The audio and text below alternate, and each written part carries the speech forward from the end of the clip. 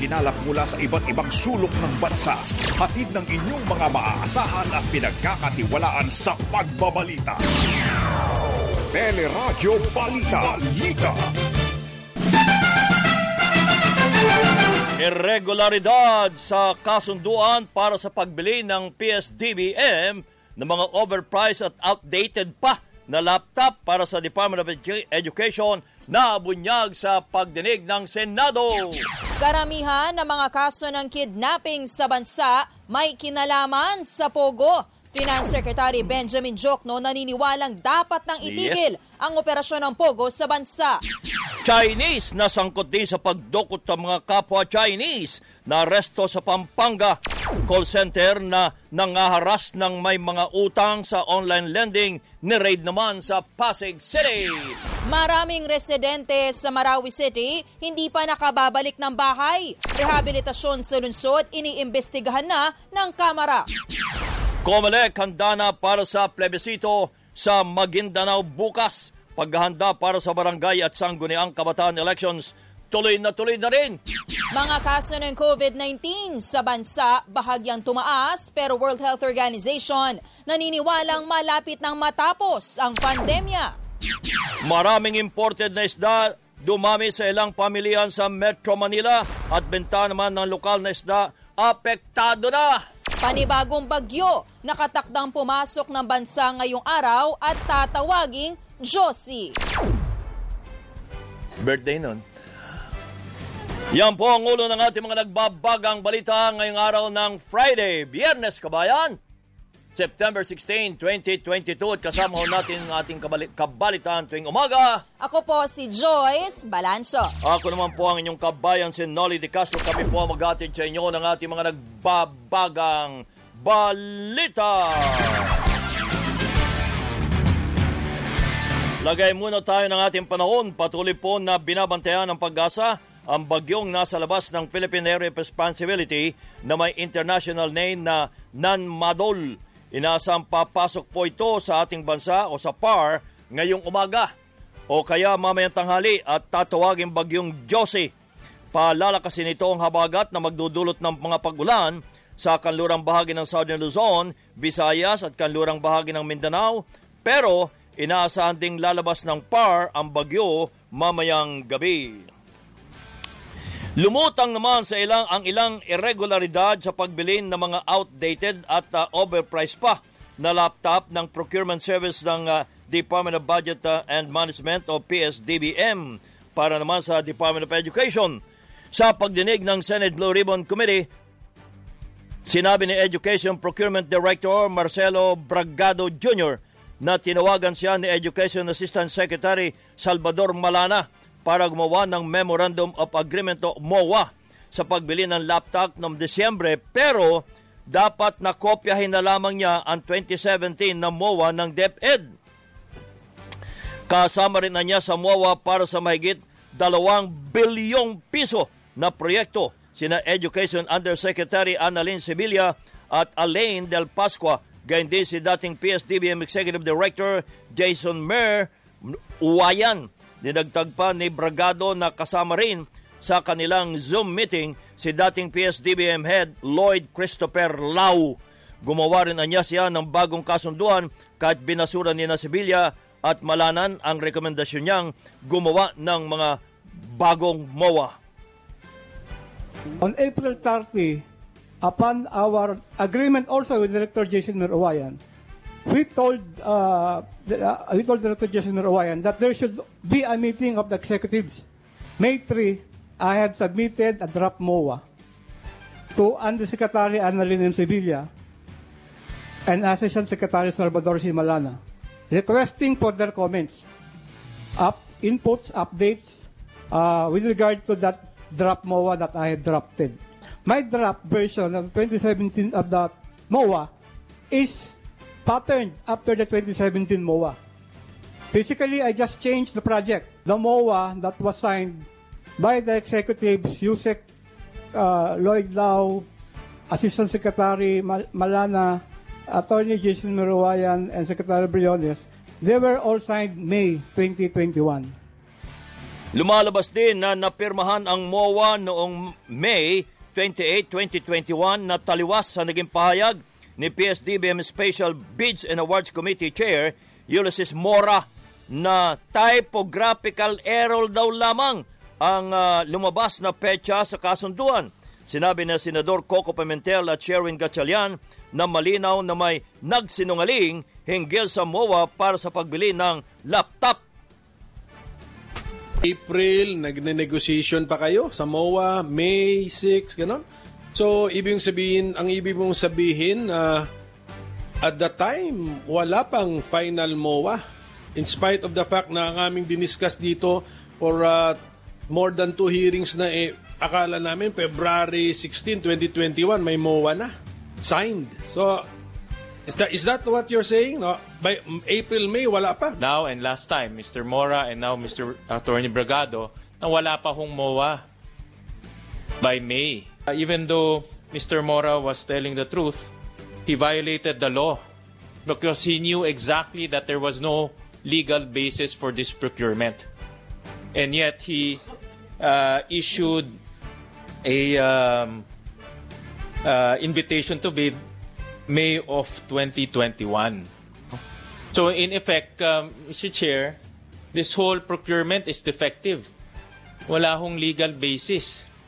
No, gumastos ho tayo ng 2.4 billion pesos na walang MOA. Is that an accurate description, Attorney Bragado?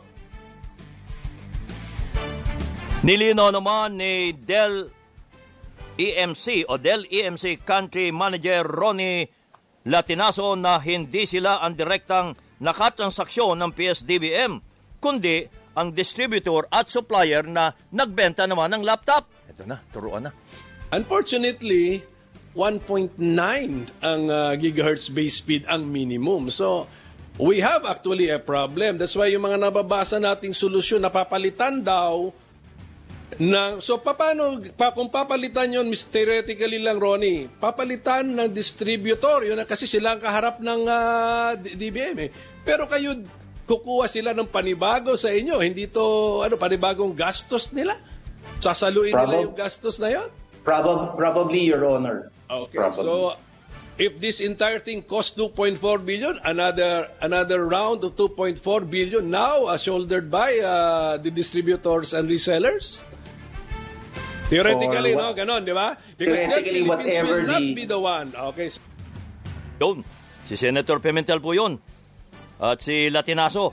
Question din ng mga senador ang pagkaka-disqualifika ng ilang bidder matapos sa itanggi ng mga kumpanya na kulang sila sa isinamiting requirements. Nakuha ng VST, ECS, LDLA Marketing and Trading at SunWest Construction and Development Corporation ang proyekto matapos magsanib pwersa at muling sumali sa bidding bilang supplier ng laptop. Nakatagdang ituloy ng Senate Blue Ribbon Committee ang investigasyon sa susunod na linggo. Abangan nyo. Maglulunsad ang Department of Education ng workload balancing tool para masukat at mapagaan ang trabaho ng mga guro. Sinabi ni DepEd spokesman Michael Poa na layo nito matukoy ang oras na ginugugol ng mga guro sa loob ng paaralan at iba pang trabahong administratibo na maaring ipasa sa non-teaching personnel. Aalamin din ang posibleng pagbawa sa special assignments ng mga guro tulad ng pagdalo sa aktibidad ng lokal na pamahalaan. Pero sa panayam ng teleradyo, iginiit ng Teachers Dignity Coalition na dapat konsultahin ng mga guro sa pagbuo ng bagong patakaran dahil sila ang mas nakakaalam ng sitwasyon sa paaralan. Ang pinakamalaki ngayon talaga na iniinda ng mga teachers ay yung maya-maya ura-uradang paghihingi ng napakaraming reports na basically clerical po ito itong mga report na po na ito na hindi naman namin makita kung gaano to kahalaga doon sa pagtuturo. Ngayon po, meron kami yung ngayon po pagkatapos ng diagnostic test kinakailangan namin ng analysis nung resulta ng mga tests po na yan maliban diyan bago magsimula ang klase gumagawa ng napakaraming trabaho po lalo na yung mga advisor po tapos by the end of every grading period meron po tayong mga iaayos. Yan po si Teachers Dignity Coalition Chairman Benjo Basas. Aminado naman ang Coordinating Council of Private Educational Associations o COCOPEA na posibleng dumami pa ang magsasarang pribadong paaralan kung itataas nga ang sahod ng mga guro sa pampublikong paaralan. Sinabi ni COCOPEA Managing Director Joseph Nobel Estrada na hindi kakayanin ng private schools na pantayan ang sweldo ng mga pampublikong guro kapag itinuloy ang hirit na dagdag sahod. Marami rin niyang guro ang lilipat sa pampublikong paaralan na maaring magdulot din ng pagsasara ng mga private schools. Matagal na pong nangyayari yun. Sa tuwing nagkakaroon ng pagbubukas ng mga slots sa public schools ay lumilipat po. Yan po ay kadalasang problema po ng mga pampribadong paaralan dahil hindi na po tinatapos ng mga licensed teachers yung school year at umaalis na sa kalagitnaan nga ng school year kasi nag-uunahan na makalipat sa public schools. Pagka po magkakaroon ng pagtataas, dapat talaga merong pag-aaral, no? Una dun sa rate at pangalawa, ano magiging epekto nito, no? Sa buong education sector, lalong-lalo na sa private education sector. Nauna nang pinahayag ni Vice President at Education Secretary Sara Duterte na posibleng dumami ang magsasarang pribadong paaralan kung itataas ang sahod ng mga guro sa pampublikong paaralan. Sa ibang mga balita naman, sinimulan na ng Senado ang investigasyon sa mga kaso ng kidnapping sa bansa. Sinabi ni PNP Anti-Kidnapping Director Rodolfo Castil Jr. na halos 30 kaso ng kidnapping ang naitala ngayong taon kung saan 15 ang may kinalaman sa Philippine Offshore Gaming Operations o POGO. Halimbawa yung ako sir, may POGO company ako. Ang offer ko is halimbawa sir, 20,000 monthly. Yung kabila sir, mag-offer naman yun ng mas malaki. So yung tendency ng empleyado sir, lilipat doon. Once na natunugan po sir na lilipat, i-hold na po nila sir, and then they will demand ng palit ng mga ginastos nila sa family niya sa China. Ayon naman kay PNP Chief Rodolfo Azurin Jr., 3 POGO companies ang natukoy na sangkot sa kidnapping. Have been alarmed na sila nag-aaway, baka mag-level up pa yan. Later on, tayo na ng mga Pilipino ay tayo na ang nagtatago, tayo na ang umiiwas sa kanila. And we will not allow that to happen. Dahil sa mga kaso ng kidnapping, kinwestiyon ni Senator Grace Poe kung dapat pa bang payagan ang operasyon ng POGO sa bansa. Dapat anyang imbestigahan kung nagagamit ang tour package para mahikayat ang mga dayuhang biktima na magpunta ng Pilipinas kung saan sila dudukutin at ibebenta sa mga sindikato. So we make 6 billion from POGOs, but the reputation of the country is also affected. So 6 billion is not enough, I think, a justification to host them here. 6 billion at what cost socially for our country?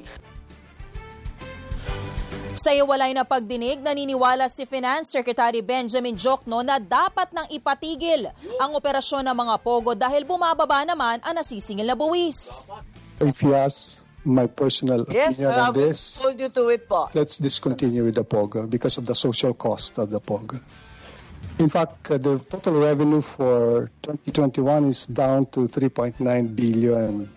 That po, at peak, it was 7.2 billion in 2020. In fact, China has discontinued. Well, China has declared it illegal. Even Cambodia, why are they going to the Philippines?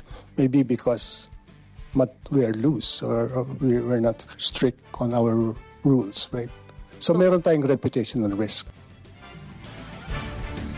Inaasahang ilalabas po ng Senado ang committee report sa issue sa susunod na linggo. At inamin naman ng Philippine National Police na 12 protective agents ang sangkot sa pamamaril at pagpatay sa isang Chinese national sa Parañaque City. Sa pagdinig ng Senado, sinabi ni Southern Police District Director Colonel Kirby John Craft na natukoy na ang suspect na nakakuha ng lisensya sa PNP bilang protective agents ng mga dayuhan sa bansa. Nauna nang nag-viral sa social media ang video kung saan makikita na kinukumpronta ng ilang lalaki ang biktimang Chinese na nauwi nga sa pamamaril.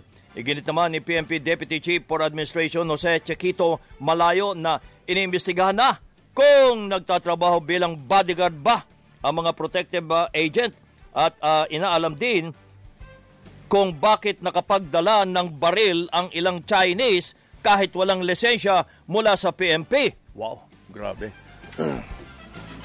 Samantala, naaresto ang Chinese na itinuturong miyembro ng sindikatong dumudukot sa mga kapwa Chinese sa Clark, Pampanga.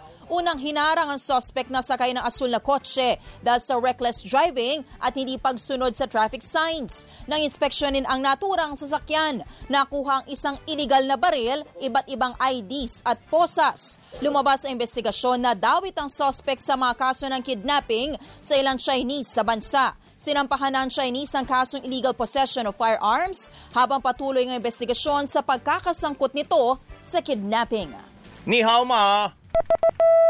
Oras 13:30 minuto bago mag-ikawalo ng umaga, nagbabaga pa rin ang mga balita sa pagbabalik ng Teleradyo Balita.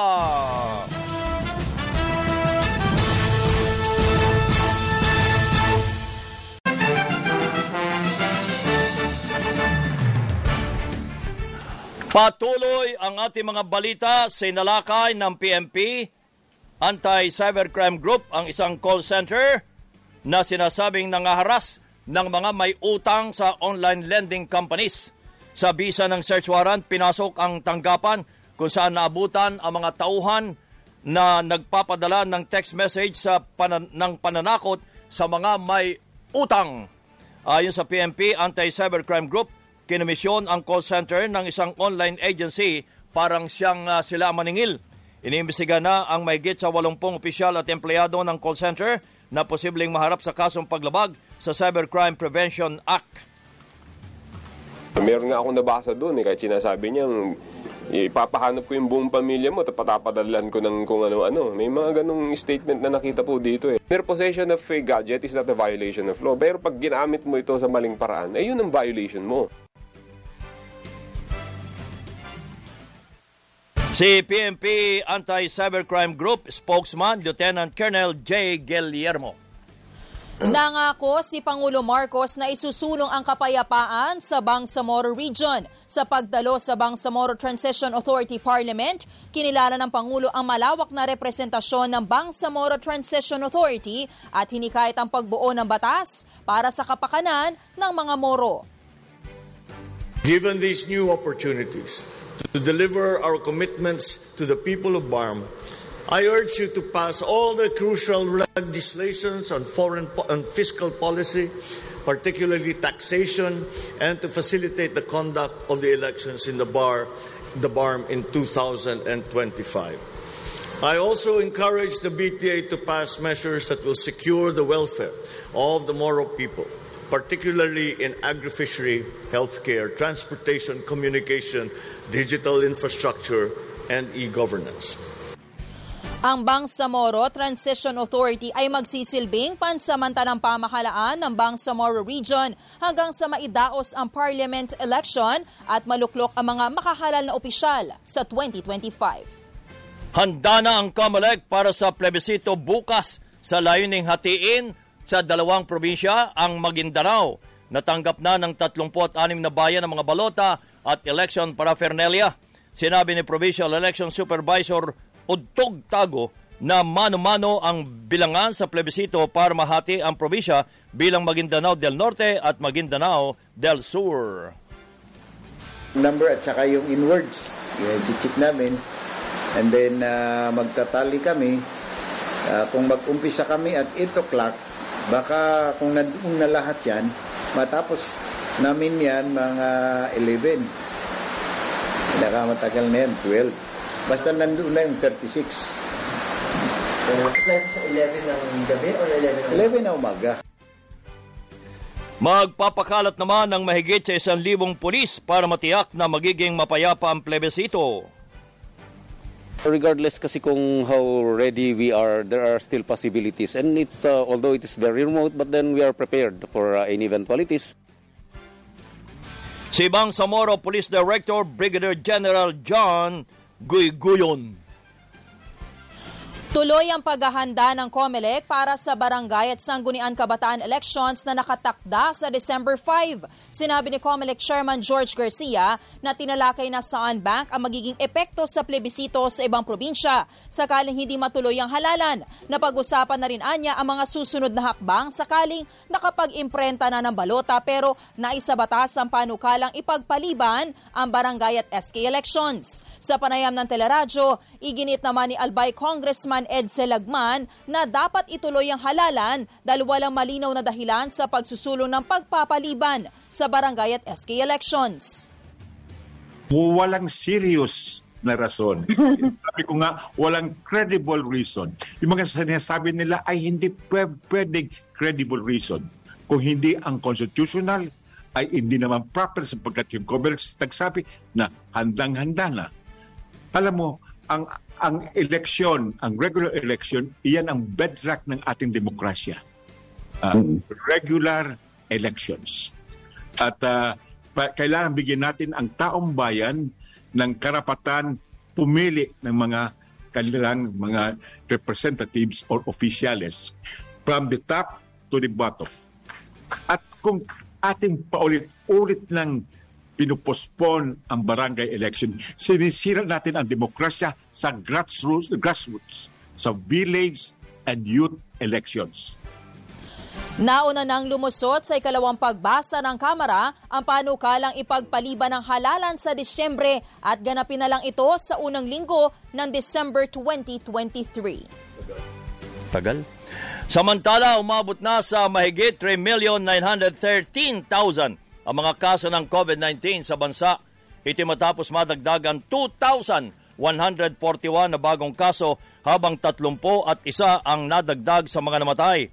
Sa tala ng Department of Health, tumaas sa 12.5% ang positivity rate o dami ng nagpupositibo sa mga sumasailalim sa testing mula sa 12% noong nakaraang linggo. Pinakamaraming bagong kaso sa Metro Manila na sinundan ng Calabarzon at Central Luzon.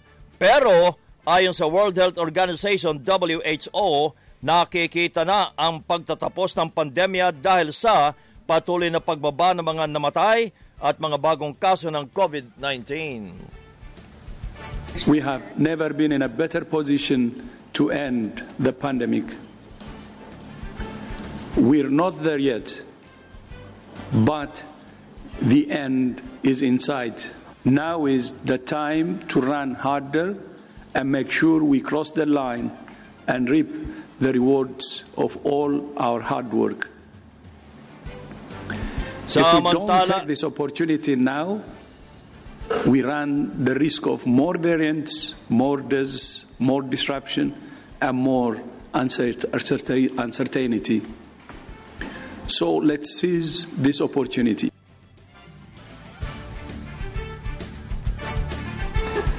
Iginit naman ng ilang mga eksperto na may mga sitwasyon na kailangan pa rin magsuot ng face mask sa outdoor area sa bansa. If you are an elderly, then you have to wear your face mask even in open outdoors, no? Because you are vulnerable. Second, if you have comorbid conditions, especially hypertension, no? Mga diabetes, or you are a patient on hemodialysis, if you only receive the primary vaccine series, that's not enough. You'll still get the infection. So it's better that when you will be having the booster, then medyo mas kampante ka, magtanggal ng face mask sa outdoor. Si infectious disease expert Dr. Ronjin Solante.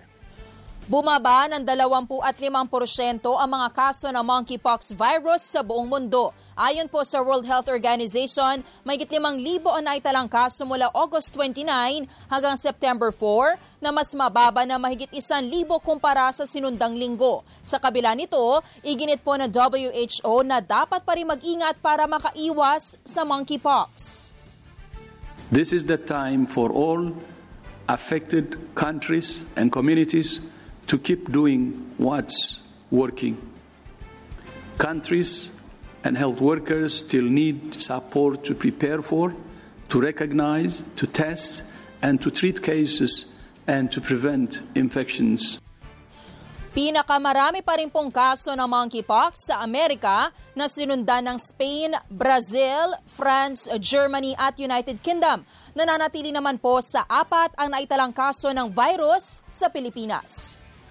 Ilang tendera ang dumadaing sa pagdami po ng mga imported na isda sa ilang pamilihan sa Metro Manila. Sa Marikina Public Market, mas binibili ang mga frozen na isda gaya ng salmon, galunggong at dalagang bukid dahil mas mura kumpara sa lokal na isda. Nasa 100 piso lang ang kada kilo ng imported na isda na mas mababa kumpara sa mahigit 200 sa mga bagong huling isda o sariwang isda na galing na Navotas. Kung mababa lang ang binta ng frozen, naapektuhan lang din po. Pero pag mataas din po, hindi naman po naapektuhan lang. Mas mura nga po ang bentahan ng ganyan. Kasi sa fresh. Sa Vietnam, galing kasi yun ang nakalagay sa box eh. Para mas affordable siya doon sa mga customer ko na construction worker. Ayon naman sa ilang tendera, nagsimulang dumami ang dumarating na frozen na isda na galing pa ng Vietnam ngayong Setyembre. Sa ibang mga balita naman, iimbestigahan ng House Committee on Disaster Resilience ang rehabilitasyon sa Marawi City mahigit 5 taong matapos po ang pag-atake ng teroristang Mauti Group. Sinabi ni Lanao del Sur Congressman Zia Alonto Adjong na halos 2,000 residente pa ang nasa temporary shelters at patuloy na naghihintay sa pagbubukas ng permanent shelters. Nauna na inihayag ng Office of Civil Defense na 98% na ang utilization rate sa infrastructure projects sa lungsod. Pero ayon kay Adjong, marami pang lugar ang walang supply ng kuryente at tubig, kaya marami ang ayaw pang umuwi ng bahay. Layon din anya na investigasyon na magkaroon ng tamang assessment ng mga proyekto sa Marawi at matukoy ang seguridad sa mga residente na uuwi na sa kanilang mga bahay. Sa Iloilo, 3 ang patay matapos pagbabarilin sa bayan ng Estancia. Dead on arrival sa ospital sina John Paul Bosque, Floyd Fernandez at Mark Libaw, habang nakaligtas ang isa nilang kasama na si Jeffron Paruhinog. Magbabayad sana ng utang ang mga biktima sa barangay Villa Panian ng pagbabarilin ng 2 sospek na nag-aabang na sa gilid ng kalsada. Hininalang tiningay rin ng mga sospek ang 7.5 million pesos na dala ng mga biktima.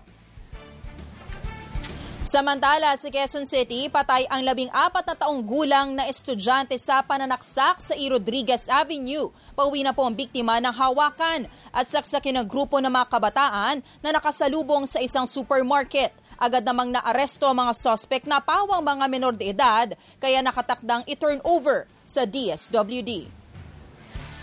At yan ang kabuuan ng ating mga balita ay tinampok sa Teleradyo Balita. Hanggang sa Lunes, mga kapamilya, ako po si Joyce Balancho. Ako naman po ang inyong kabayan, si Nolly Di Castro. Kami po ay nagpapasalamat. Nag-iwan muna ng isang magandang umaga, bayan!